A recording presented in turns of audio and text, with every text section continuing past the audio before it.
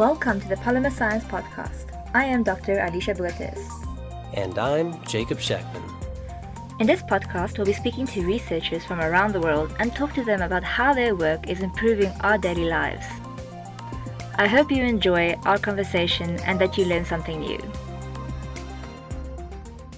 Hello and welcome back to the Polymer Science Podcast. I hope our listeners have had a wonderful start to their year in 2023.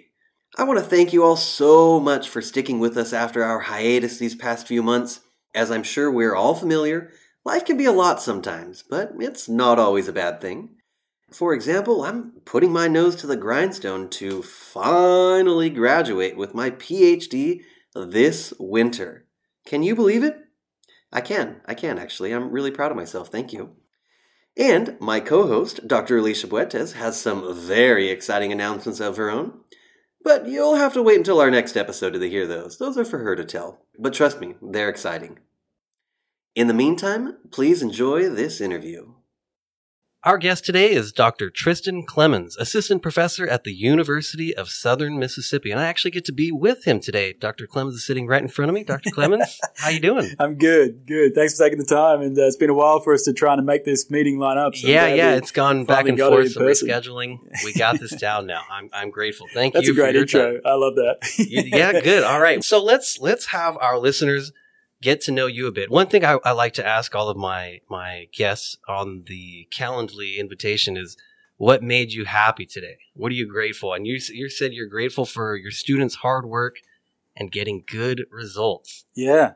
So I've recently been an assistant professor, right? So it's been 1 year, almost 1 year, 1 month to the day.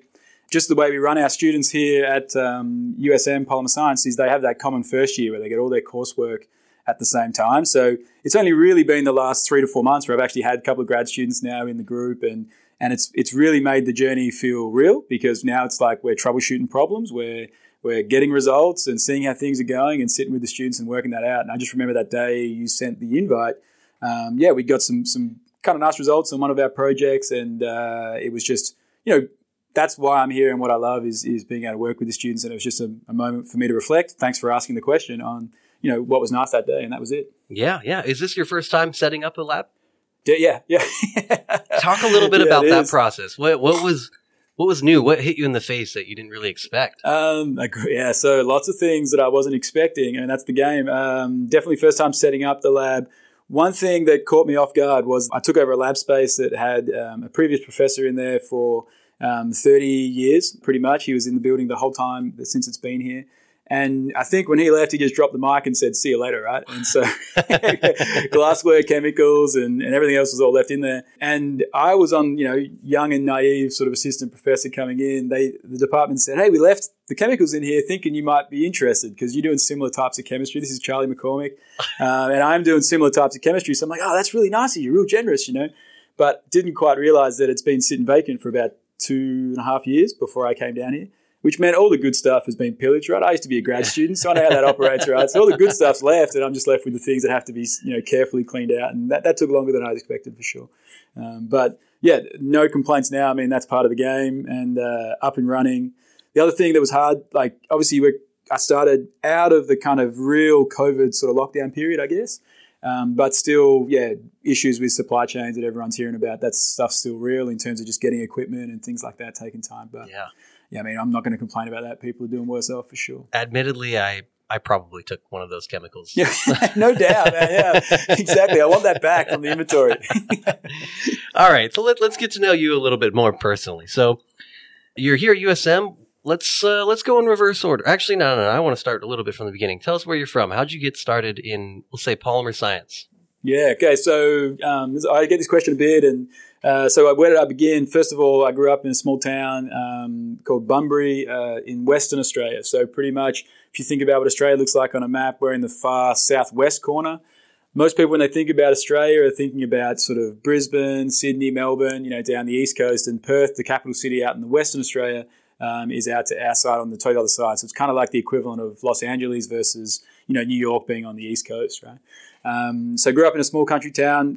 My parents own farmland, and so we have beef cattle and take hay off and things like that. And so I think my interest in science maybe just came from being pretty inquisitive. Like, I was the kid that was always asking questions of like, why does this happen and what's that about? Annoying my dad pretty much about, trying to get answers to those things. And when it wasn't my dad, then it was my science teachers, right? Trying to figure that out. And so that was where I began sort of getting interested about science. And I love just figuring out how things work, right? That kind of really is what gets me going. I think about polymer science. I think the reason I'm in polymers and what I like about polymers is obviously the natural connection to biomaterials. And I really like the idea of tissue regeneration, and that's a big focus of our lab now. But why did I get first excited about polymers? There's two answers really. The first one is that it's probably one of the quickest ways to go from something very small to having something in your hands, like as a material product that you can kind of play with and do something with, right? So in a matter of seconds, minutes, you can really have some material, right? Something that scales. So I love how polymers scale so quickly. And I also am not a good enough chemist to be doing like medicinal chemistry or like carbohydrate chemistry or something like that, right? So, I love probably the accessibility of polymer chemistry, especially when you think about some of the, control radical techniques and things like that I work a lot in our lab. That probably attracts me to it as well. But, and that's probably a thrust of our group too, is trying to help make these chemistries be more and more accessible, right? With some of the work we do interfacing with high school students and things like that. Mm-hmm. So, yeah. Was your undergraduate degree, was there any polymer focus or was it chemistry? At what point did you go, it sounds like you started to learn about what polymers are and how they interested you. But at what point in your academic career did you decide, I'm going to study polymers probably for the rest of my life? Yeah. So when did I say I'm going to be a polymer chemist and call myself that from a tag? Yeah, probably a year ago when I started a position in USM Polymer Science and Engineering. No, I mean, I have always worked with polymers, but have never, it's funny because I'm now teaching, pretty serious polymer organic chemistry in the department here, but never took any polymer courses myself, like, official training in that space. All has been learned on the job during PhD, postdoctoral time and stuff like that. But, I've always, again, been enamored by what polymers can do and the opportunities they can provide, and truly believe that they're going to play a really important role in the next, 100 years. We just celebrated the 100-year kind of anniversary of the macromolecular hypothesis. And, I'm very confident that polymers are going to play a big role in the next 100 years of society. And so that's why I wanted to, put myself in this position and be in this department. And, I'm excited. One thing that I've found about joining a polymer specific department like we have here at USM is that I'm learning new things about polymers, right? And that keeps me excited. That's why I love academia, is that you just keep learning and getting exposed to new things and new ideas, and that's exciting. So is there, I'm going to be ashamed, maybe I don't know, but you said 100-year anniversary of the macromolecular hypothesis. Yeah. Is there like a singular statement that represents? There's a paper from Hermann Staudinger that was published, 1921, right? That sort of said, yep, this is the idea about macromolecular sort of, I think we can make polymers. It's written in German, that's the kind of point that everyone looks back to and says that's where polymer science began, right? Obviously, polymers have been around forever if you think about biopolymers in the body and stuff like that. But, when we started studying them as a science, that's the point that everyone points to, I guess, or that paper, and they say that's where it began. So awesome. Yeah, the inception of polymers as an idea. Right? And what gets me excited about that as well is then you think about so that was just over 100 years ago, right? And the only reason I knew that, I don't want to make you feel bad. The only reason I knew that, I do. It's too late. is that I was part of some review papers that were around sort of celebrating, 100 years of polymer science. So I didn't know any of that until, I was working on these review papers, 2 years back. But the other thing that I find really interesting and about USM polymer science, especially where we are right now, is that, we've just celebrated 52 years of history of polymer science here at USM. And you think, well, that's amazing, right? That for half the life of polymer science as a science, USM has had a stake in that game, right? That's kind of cool. That is cool. And so I'm always impressed when I think about that we're pretty early on in the game, and most of the polymer science departments are as well. I'm not just saying we're the only one, but I like my role and being able to join that history, right, and try and contribute to that for sure. Yeah, so. We are the only one in Southern Miss, though. So that's correct. We've got to put that as a part of recruitment too. That for longer than half of the existence of idea of polymer science. So where were you prior to being an assistant professor at USM? Yeah. So obviously where I grew up, Bunbury, small sort of country town at the time, no university there. So not a major university to do sort of, I guess to do the chemistry that I wanted to do. So I went to the University of Curtin University it's called, I'm thinking wrong, to do my undergraduate. I did an undergraduate in the Bachelor of Science with a major in nanotechnology, it was called at the time. So I did a lot of work on not just organic materials, but also inorganic materials and sort of looking at sort of electromagnetism and crystallography and things like that. At the end of that, I actually took a year off. I wasn't sure what I wanted to do after the end of my bachelor's, and I did a diploma of education. So I'm actually a qualified secondary school teacher in science and mathematics. Yeah, so that's a 1 year you can do in Australia. And at that point, I was kind of thinking I might jump into teaching, right? Because I really do love education, was looking at secondary level, like high school teaching. And during that year, a few things happened, but a good friend of mine was in a car accident, and she is now quadriplegic from the injury she sustained in that accident, right? And he was a good friend of mine from high school, and at that point, I started to see some research around sort of neural regeneration and opportunities in nanotechnology for that sort of thing, right? And so that kind of all happened around the same time and made me start looking at sort of graduate school, and found a really good group that was looking at some ways of breaking down glial scar tissue, which is one of the major inhibitors after a traumatic event that stops neurons to be able to regrow and synapses to reconnect following an injury. And so we're looking at ways to target that scar tissue essentially in the brain or in the central nervous system. And so part of me to get inspired to do graduate study was to think about ways I could sort of, contribute to, something I'd seen firsthand, I guess, with a good friend of mine. So that's why I put, going back to education on the back burner at that time. I always tell people that I'd like to think that I could retire as a secondary school teacher, which obviously annoys teachers. And I mean, no disrespect when I say that, but I just think, I'd love to be able to get to that point where I can give back to high school, because that's where I kind of really decided that, okay, chemistry is going to be it for me, right? And so I like that opportunity to have some impact in that sort of age group, that space. And so that's my PhD. So my PhD was at the University of Western Australia. So there's about 4 major universities in Perth, which is the capital city of Western Australia. Curtin University is on the south side of the river, and the University of Western Australia is on the north side of the river. So I crossed the river to do my PhD, worked on a range of different things, looking at polymeric nanoparticles for drug delivery applications. We delivered everything in my PhD, from looking at enzyme stabilization right through to small molecule chemotherapeutics, through to peptides and different biologics. And so got a really good kind of introduction into biology, disease pathology and injury pathology and things like that, and still using polymers as the tool to treat those injuries and diseases. And so, again, I like to tell people this, especially if students are listening, but I had no biology background. So yeah, as an undergrad, had no real formal polymer training and had no biology background, right, at all. Learned all that in my PhD and postdoc. And now I'm trying to lead a group on polymers and bio applications, right? So yeah, I guess you can do whatever you want if you put your mind to it, maybe is the theme there. Yeah. But also, that's the thing about a PhD, is that you don't learn, I mean, you do learn a specific area, but you learn how to learn in a PhD, right? And that's kind of what I took from that experience.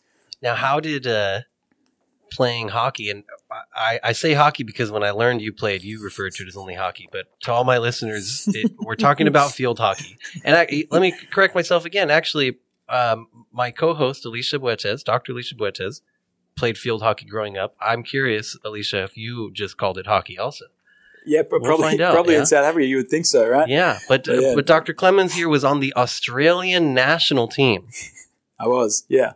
So I debuted for Australia in 2011 and played right through to 2018, which is when I kind of finished up my fellowship in Australia and came to the US for my postdoc at Northwestern. But so yeah, for my whole PhD career, so I started my PhD in 2011. So for the whole time of PhD and then a 4-year fellowship following that from the National Health and Medical Research Council, kind of like Australia's version of the NIH essentially. Mm-hmm. Yeah, I was playing elite level sport. And I think I was very fortunate that I had a PhD supervisor and a mentor that allowed me to do that, right? And could see the value of that. And he knew that, if I wasn't in the lab doing experiments, it wasn't like I was off, having beers at the pub or, out with friends just, cruising around or not turning up. I was usually either training early in the morning or training in the evening or at a tournament somewhere, right? So, once we had that trust, and he trusted that I was, working when I could and was back when I needed to be. And, also when I was traveling with the team, guys would be off just having coffee or hanging out, and I'd have to be, working on papers or doing reading and stuff like that. But, made it work, and very proud of what I was able to do as a hockey player, but also, proud of what I was able to do as a PhD student at the time, for sure. Tell us a little bit more about what that did for you, how that helped you being able to have this sort of energetic outlet outside of the lab. Yeah, so I've spoken a lot about this, but it definitely, I think I was a better scientist and because of my hockey, and I was a better hockey player because of my science. And what I mean by that is my PhD and my postdoctoral work. I was looking at treatments for I guess central nervous system injuries, right, and for cancer treatments and heart disease. And so these things are impactful and meaningful. And whenever you speak to someone has a story connected to those injuries or pathologies. And so it's very easy to see the meaning of what I was doing from my research.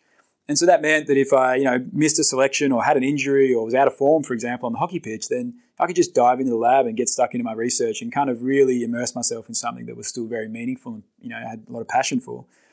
And likewise, on the other side, we all know that when you're doing a PhD, a lot of things go wrong, right? You have experiments go wrong, experiments don't work, paper gets rejected, things like that. You ask for some funding, you don't get it. Those things, rejection's part of the game. And so when those things happen, I could go out and just have fun with my mates on the hockey pitch and play hockey again, immerse myself in something that was very meaningful to me. And, I think they balance each other really, really well. Yeah, yeah. You probably don't get to play too much around here, huh?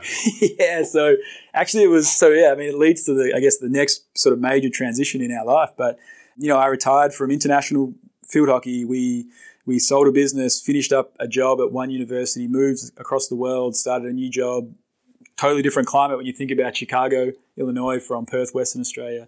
And then we had a child. My wife and I had a child within this 6-month kind of window, right? So we had a lot of flux in that time. And I probably didn't give myself, if I think about, my first year of my postdoc at Northwestern, didn't give myself enough time to probably adjust to that hole that taking out field hockey kind of left, right? Because, you train 8 times a week, for example, with 20 of your mates that you see more times than I'd see my wife some weeks, right? I'd be hanging out with the guys. And so, and you all of a sudden go cold turkey on that, right? No field hockey, stop it. I struggled a little bit in sort of adjusting in that space for sure. You ever play lacrosse? Yeah, I read on the website when I was doing my research for this interview that you bring your lacrosse stick to work every day. You haven't seen me with my lacrosse stick? I don't know why you bring it. Why not? Just it's in case? You ever see someone walking around just bouncing a basketball? No, I do not. Okay, well that's weird too, I guess. Do you just like have a ball in there and just like flick it around and stuff? Yeah, it's for the way I see it is if I'm on the lacrosse field and I have to get from point A to B, it's you can't just walk there. You're right. The stick shakes in a certain way. You have to carry it a certain way. So when I'm walking around, I'm practicing how I cradle the ball. I like that. Throw it against the wall here and there. I actually have a specific area that I park because the path to the building. You get a couple of walls to There's a couple of good walls. Otherwise, there are some nice spots right here we can see out your window, but there are no walls. I like that. No fun on that walk. I'd love to come out and throw a ball with you. I haven't played much lacrosse, but maybe I'll let you know a little secret too. In my car, I normally have a baseball that I keep on the driver's side door. Yeah. Because I get angry at bad drivers, I should say, and it's my stress relief. I sort of pick the baseball bat and I just throw it around in my hand and just like fiddling with it, you know what I mean, as I'm sitting at traffic lights or whatever. But there's something about the leather of baseball and never, not that I played at any level of that, but I do like holding one and just throwing it around and stuff in the car. So you pull up next to me in the traffic lights, sometimes you see me just flipping a baseball around. So that's similar to your So whenever lacrosse, you're angry at another driver, you just pick up a baseball. Yeah, imagine if I get really angry, right? Yeah, that's what I am imagining right now, actually. Yeah. No, it's never gone to that. I've still got the exact same baseball I've always had, so I've never lost it out the window. You have a way to get that out. All right, so you went to Northwestern. Let's get there. Yeah, so the postdoc at Northwestern, so my fellowship in Australia was finishing up. Fellowship was focused on, we changed tact a little bit, but looking at nanomaterials for wound healing and burn injury sort of treatments. And that was really fascinating to learn a new pathology and a new sort of disease area that I didn't have much background in, but do now. And the Clemons lab is still interested in areas of that from a research standpoint. And at this point, it wasn't, like you said, you were in nanomaterials then, and that it wasn't.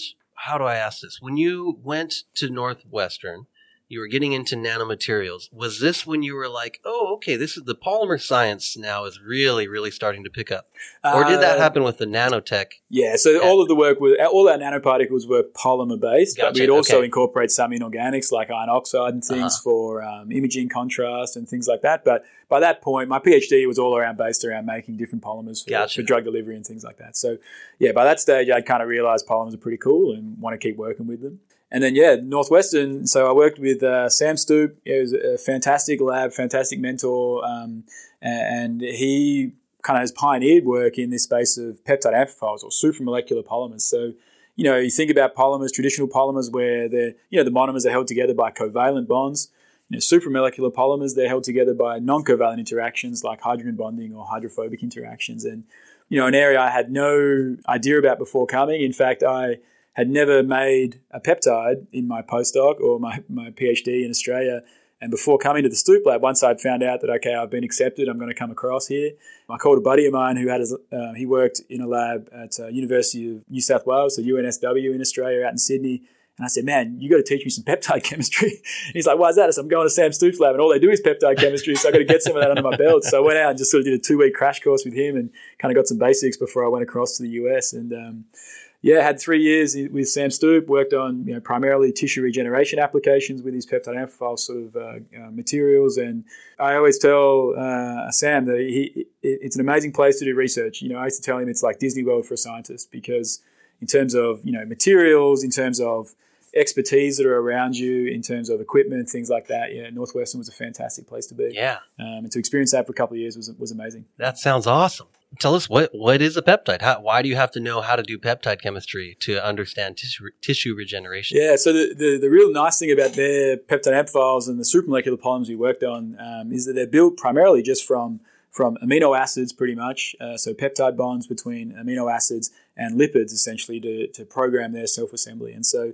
amino acids are the building blocks of proteins essentially in the body. And so the nice thing about those from a biomaterial standpoint is that they can be degraded back to just lipids and amino acids, which are common to the body and are able to be excreted or repurposed into making more proteins and things like that. So, very biocompatible materials to think about. But, I love the aspect of being able to program these monomers essentially to assemble into a structure that you want. And that sort of ability to make a molecule that can then, on its own self-assemble, right, was fantastic.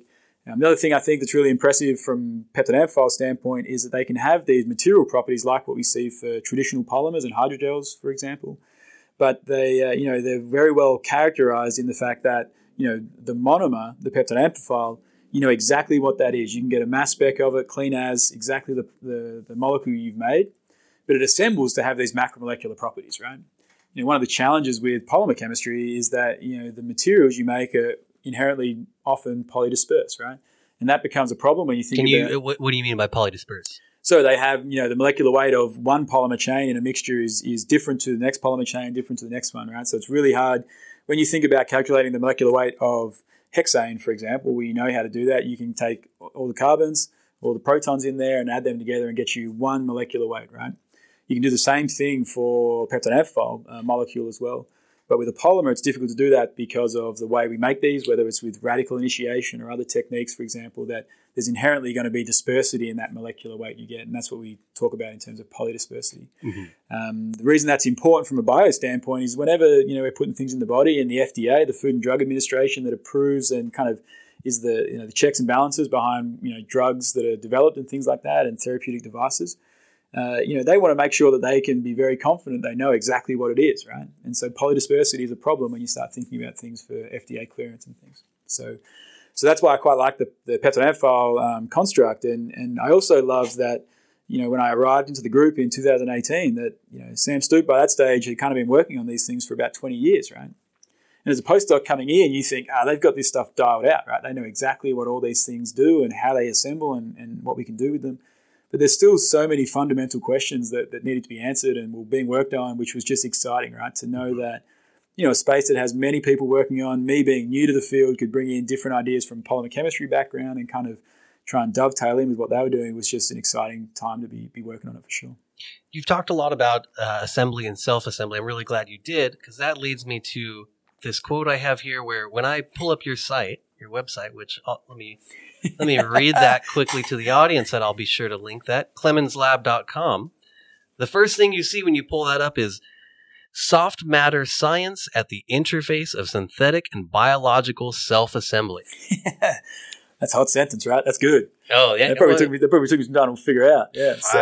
I know, but you're right. That is a good sentence. And actually, you add here that your primary focus is the integration of polymer chemistry, both covalent and supramolecular, which you've talked about a bit, with biology to provide novel function and therapeutic strategies for the treatment of disease and injury. Wow. I like that. Yeah. I can't believe I wrote that. Yeah, you didn't pay anybody? That was good. You told me you were going to talk about grabbing the website, and I was like, I got to get back in there and update that. I haven't been on it for a couple of months. Clearly it's been a while. Been busy trying to be an assistant professor. But, the website is a funny story because I want to talk a little bit about that. So when you go out and apply to become an assistant professor, essentially, right? In the US, it's a big beast. It's not the same in Australia, essentially, but it's like draft day, right? If you're an NFL fan or something like that, where, chemistry jobs and chemical engineering jobs and biomedical engineering, they're all kind of coming out at the same sort of time, like August, September, October.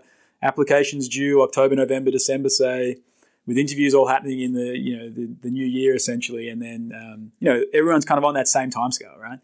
And so you're out there and you're applying like crazy and you're putting applications out to, different schools and different areas, writing new cover letters, writing new projects, all that sort of stuff.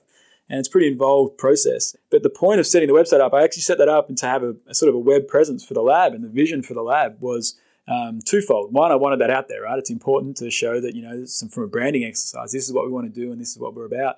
But the other part is just diving a little bit into Google Analytics allows you to kind of see where people are looking at your website, right? And so as I was applying for jobs, I didn't, advertise my website, right? I didn't let anyone know that it was out there. But on all of my documents for applications, I put my website on there and stuff, ClemonsLab.com. And I'd be able to watch Google Analytics. And so you could very easily see when, a department in an area or a new city or town was like, oh, there's a few looks over here, right? There's a few people in Hattiesburg, Mississippi interested in your website. So someone's gone to that. So it gave me a little chance to maybe get a heads up on where my application was getting some traction at and where it wasn't. Yeah, clever. I like that. So yeah, that's a little gamer there for anyone else that's listening and maybe going on the job market, is that kind of worked out pretty well for me because it wasn't out there, no one else really knew about it except through the job application. Yeah, so the only people that are going to see it are the ones you've submitted an application to, right? So that's a good idea. Not that it helped me at all, right? I mean, well, you're here. I don't know if it helped at all. It maybe just probably made me more anxious through that whole process. But at least I knew that people were looking at it somewhere in some places, right? So it was getting some. So yeah, that was why the website came about. And yeah, I guess do you want to talk a little bit about what we're doing now? I absolutely do. Well, website aside, I'll ask you, what would you say is the focus of your lab's research right now? Yeah, so I think from a a single kind of sentence space, and we really love the ability that polymers give us, covalent polymers as we traditionally think about them, and especially controlled radical polymerization allows us to get different architectures of polymers, but just that rapid kind of scalability, cost economics is pretty cheap when you think about polymers compared to other materials. And the material properties you get from covalent polymers are amazing, right? One of the challenges with covalent polymerization still at the moment is how do you go about getting that sort of sequence control, that monomer to monomer kind of control over these systems, and that's quite challenging still. So I like that if you think about peptides and what we can do with solid phase peptide synthesis on the other side of this is you can have the ability to make different peptide sequences that can interface really intimately with biology, whether it's for signaling, whether it's for instructing cells to do different things, whether it's for self-assembly, like what we did, when I was in my postdoc in the Stoop lab. And so, taking those two spheres pretty much, the polymer chemistry and controlled radical polymerization and step growth peptide chemistry, for example, and how can we kind of marry those together and get some of the benefits of both of those is kind of, a lot of our projects are spaced in that kind of wedge, I guess, with peptides at one side and polymer at the other. And we have some projects that are totally basic polymer science focused, covalent polymer focused, and some that are fully peptide focused, but the majority sit kind of in that sort of space between those two.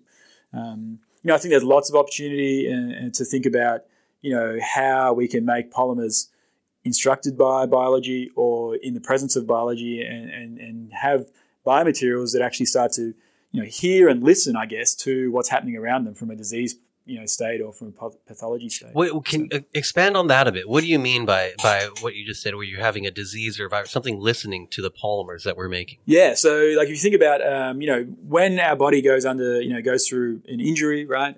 So think about, let's say, stroke, for example, right, or heart disease like a heart attack. Okay, like biochemically, things are changing very rapidly in the body, right? There's ion flux of different metals like calcium, for example. There's pH changes. There's changes in reactive oxygen species, things like that.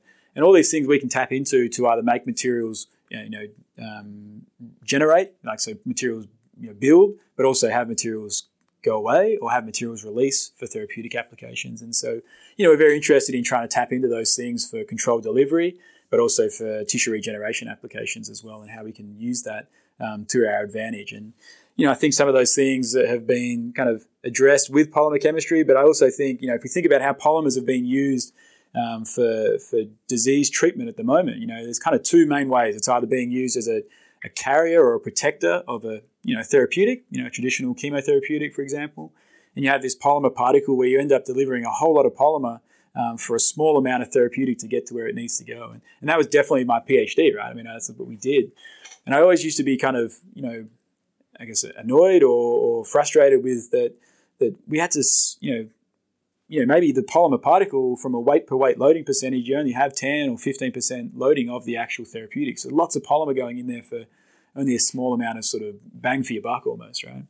And I think there's opportunities to make the polymer become more therapeutic in its action, right? So how do you actually make the polymer be the therapeutic or, be therapeutically active instead of just being the carrier for a known therapeutic, right, or a chemotherapeutic, for example, if we're thinking about cancer. It seems like I was going through some of the literature that you'd had on your site, and there I found, I hope I can say this right, proapoptotic. Proapoptotic, yeah. Proapoptotic? No, there's definitely something, proapoptotic. There's an extra OP in there. No, there's not, proapoptotic. I'm PROAPO. PT. Then maybe there's a typo on my website, but yeah. Oh, it's on the paper. Proapoptotic. Proapoptotic. Okay, well, yeah. I'll accept that it's probably a typo on the paper. But man, I was sitting there for like 5 minutes earlier.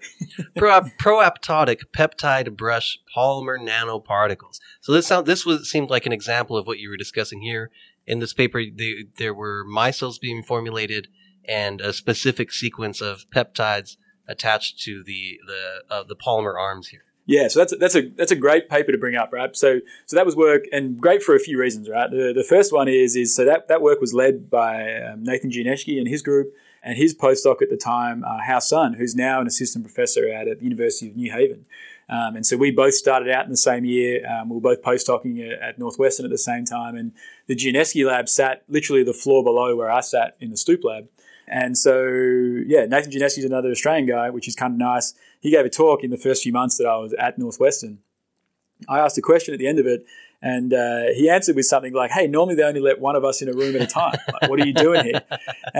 And I remember being like, whoa, what's he? He's having a go. This guy's a pretty cool dude, and he's kind of called me out.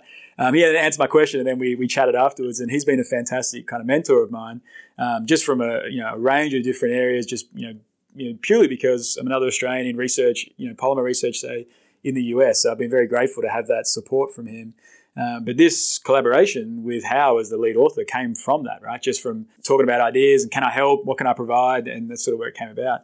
That work's really neat. So that works using polymerization-induced self-assembly now. So growing block copolymers, but as that hydrophobic block, so we're talking about a hydrophilic block and a hydrophobic block of a copolymer now, and they can then self-assemble into micelles because the hydrophobic block in an aqueous environment wants to get away from the water and it packs to itself to make the core of the micelle, essentially. Mm-hmm. And so the nice thing about PISA, polymerization-induced self-assembly, is that as that hydrophobic block keeps growing, it then has this critical point where it then forms the micelles. And you can do that and get fairly high solid content, so fairly high concentrations of the nanoparticles in that space, compared to previous approaches where you'd have to make a block copolymer, purify them, have the right solvent exchange systems to then make the micelles, right? So it's kind of a robust technique. This photopolymerization-induced self-assembly, is this sort of just utilizing phase separation as the polymers come together? So exactly. So the thing I like about that paper so much and the work was that twofold. If I go back to my point around making the polymer be more therapeutically active, so in that case, the hydrophilic block actually had a peptide sequence on it that which I loved. FY, probiotic. the KLA. I like to just read it as clack, clack, clack, clack, clack. Yeah. I assume that's how you use it in lab. That's correct. Yeah. Yeah. The KLA term. repeat or the clack, clack repeat. Exactly. So that peptide's probiotic. So it's known to actually induce cell death, right? And so, but it's very hydrophilic because of all the lysine residues in that, right? So the idea was okay, so we can put that on the hydrophilic block. Then when these self-assemble, we're presenting that peptide out to the cells essentially, right, that we wanted to deliver to. So you're thinking about cancer cell, a cell you want to get rid of, you deliver these nanoparticles, you have high toxicity over the cell population you want. The thing that's really nice about that work is that what they found, and what we found, I should say, is that having that clack-clack peptide presented on the surface of these polymers actually had greater stability because of that covalent polymer there as well against proteases and things that are very good at being in the body at degrading peptides. So, the polymer is now acting as both, the particle, right, the formation of the particle. It's also now protecting the protein or the peptide, I should say, from protease degradation. And also it's having this therapeutic capability because it's actually the hybrid between the peptide and the polymer that's causing the toxicity in the cells that we want. And so you can really see some opportunity in that space to think about adding in maybe more traditional chemotherapeutics into that self-assembly approach. So you could have them being sort of, a double effect of chemotherapeutic being released and the KLA sort of peptide being probiotic as well. So, and the other thing that's kind of glossed over as well in all of that is that this was also made in a one-pot synthesis using photo polymerization in an aqueous buffer, right? So again, going back to that point we kind of opened with about accessibility of controlled radical techniques and keeping that, this is done with LEDs that you brought off of Amazon for $20, right? Doing it in water or an aqueous-based buffer is pretty cool stuff. That is really cool. I'm looking at, and again, folks, I'll link at the very least the title. I hope you have access. I'm gonna have to figure out how to even add this, but I'm wondering if our listeners actually get access to this paper. Remember, there's a typo in the title. But what made me want to talk about this? I'm looking at. I might as well show you. Yeah, right I bet say you're talking to me. I'm looking at it. Yeah, I'm looking at this structure, and it's amazing that this is a one pot synthesis. Like I'm trying to visualize this happening, right? And how do you end up with these core shell micelles? And instead of just if it's all in one pot, how do you not just get some entangled network? So that's the nice thing about controlled radical polymerization, right, is that you can do the polymerization with the peptide monomer, and then we had a co-polymerization with the peptide functionalized and then just an unfunctionalized monomer here being the dimethacrylamide, right, so the DMA. And you can run that to pretty much completion where there's no more vinyl sort of groups in there, right, so there's no more of that monomer left for the hydrophilic block, and then you then add in the hydrophobic monomer to then start that PISA process, right, and grow that off the end. So you do have a true kind of die block copolymer process in that. That incredibly clever, yeah. So let's go back, turn it back to your lab a bit, and let's say in 5 years, what would you like to have accomplished from your research group? Good question. Hard hitting. Also, just let the listeners know that the band started practicing on the Oval. There's a little bit of background noise that you get in the penthouse office up here. Yeah, I should be able to get that out of there. So where do I want it to be in 5 years? I think the thing that draws me to this role is students, right, and what we're doing with students. So I think the easy answer for me would be, okay, I want to be funded. I want to still be here in 5 years, right? Sure. I want to have made tenure, right? I want to be able to keep my job. That's probably the easy answer. But I think from what am I looking forward to the most is graduating my PhD students out, right, and seeing, and we've got a postdoc in the lab now, and seeing them go off and do great things because. I think that's going to be the real thing that I'll be able to hang my hat on as a professor as I go, hopefully doing this, for a long period of time is seeing where my students get to and what they do and seeing them succeed, right? Because that's the real thing that I enjoy most about this job is just being able to, and I've been fortunate to, I think from going back to the hockey sense, right? I think I probably tapped out I wasn't the most talented hockey player, right? But I worked really hard. And you were on the Australian national team. Yeah. you were pretty good, let's say that. Well, yeah, but I think I had to work pretty hard to get there. I don't know if I had much more. You never want to limit yourself, but I don't know if I had a heap of capacity beyond where I got to, right? I think I kind of got most out of that. And I love helping students, especially like realize that there's more potential than what they're giving themselves, right? They might see a limit and then sort of, you can help them blow that limit up and see that they can go higher and further. And I think that's really, really powerful. So 5 years from now, hopefully I've graduated a couple of PhD students by then and they're off doing amazing things in whatever they want to be doing. From a research standpoint, I'm really interested in, like if you think about the body, the human body, the bio-macromolecules that make us up are so important to daily living and what we can do, right? And so, synthetic polymerization has a real role to play in terms of being able to mimic that, be involved in that, and actually contribute to that. And so I really am interested in that interface with how can we make that happen and how synthetic polymerization can play a role in the body and with the body. So, can you list some of the pie in the sky ideas that type of research contributes to, right? Like things that you might see in a sci-fi movie 50, 100 years from now. Say that happens, you think, hey, I did research that was related to this. Yeah, I mean, one thing that I'm really, it just got published a few weeks ago, actually. So we had a really nice paper that came out of, the end of my PhD and my, start of my fellowship in Australia, looking at treatments that can reorganize scar tissue, okay? And so, I remember when I started my fellowship looking at burn injuries, we kind of looked at two different areas. We're looking at the acute injury, so how when you get a burn, how can you debride that skin and then treat that injury to repair the skin as quickly as possible? If you can get new cells in there, new tissue quicker, okay, you reduce the amount of scarring and scar tissue you get. So then you reduce the amount of sort of damage that happens longer term from a scar, right? And so we're looking at the acute phase. How can we heal wounds quicker?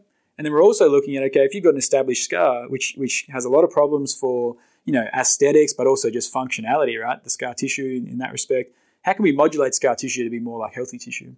And so we started working on some different therapeutics around how can we treat scar and make that to be more like normal tissue. And so I'm really excited about where that work's going. It's just been published, but it's in a clinical trial now and just starting in a clinical trial back in Australia about sort of taking that towards the clinic. And so, for me, working at this interface with materials and bio applications, I just want to see something I've had my hands on and I've worked on, make it that journey, right? And be able to say that, it's actually helping people and I can point to that and say, here's the therapeutic or here's the treatment strategy that I worked on and was a part of, right? And so one that, again, if you think more recently is there's a company that's just being sort of spun out of my postdoctoral time in the Stoop lab, right? And I was very close before taking this job was to join the startup, right, and be a part of that. And they're called Amphix Bio. And so they're doing really, really well with the peptide amplifiers sort of for tissue regeneration applications and starting to attract some funding in that space. And so I'm excited to see where that goes. Even though I'm not a part of it, personally, I know I had my hands on those materials and believe in that technology totally from a tissue regeneration standpoint. And so, that's the end game for me, right? I just want to see it go off and actually help people because, that's our job, right? Our job is to train students, help students realize their capacity and, bring new knowledge to the world and hopefully that new knowledge makes things better for society, right? That's succinctly put. Admiral, I appreciate that. All right. I just a couple more questions to tie things off here. We're at 4:05. You're doing okay on time? I'm easy. Yeah, no problem. All right. You talked earlier about how now you're teaching this polymer organic class, polymer chemistry, but you've never taken a polymer organic class. And it's let me tell you folks, it's not an easy class. From the student perspective, oh my gosh, one of my least favorite, I'll tell you. It's got a reputation. There's a reason I'm a characterization chemist. But now you're teaching this class. So can you talk about how you go into something like that where you've never done this before? And there are other examples that you provided here that really got me thinking on this. You're going into something that you've taught before, but you've never taught this class. You never took this class. Do you have any advice for folks doing something similar? Like a grad school is one thing, right? Usually you come into grad school, you go into a PhD program, and most of what you do, you've never done before.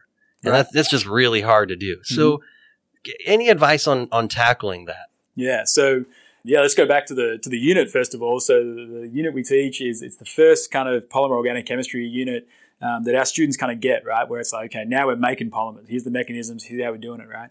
And it was daunting for a few reasons. One, because I hadn't taken any. I'd never made step growth polymers in my before starting that, right? In my time. And now I'm teaching, junior undergrads about how to do that, right? So it was definitely daunting. And, what you're really asking about is imposter syndrome, right? How do you feel about that? And that's exactly what I was feeling at the time. Two reasons, because one, It was challenging content. I'd never done it before. 2, this unit has this kind of, I guess, history in the building of kind of being the gatekeeper, right, for our program. You get through this unit in polymer organic chemistry, then you can normally make it all the way through the program, right? And we have a reasonably high fail rate in terms of students coming back and repeating it, for example.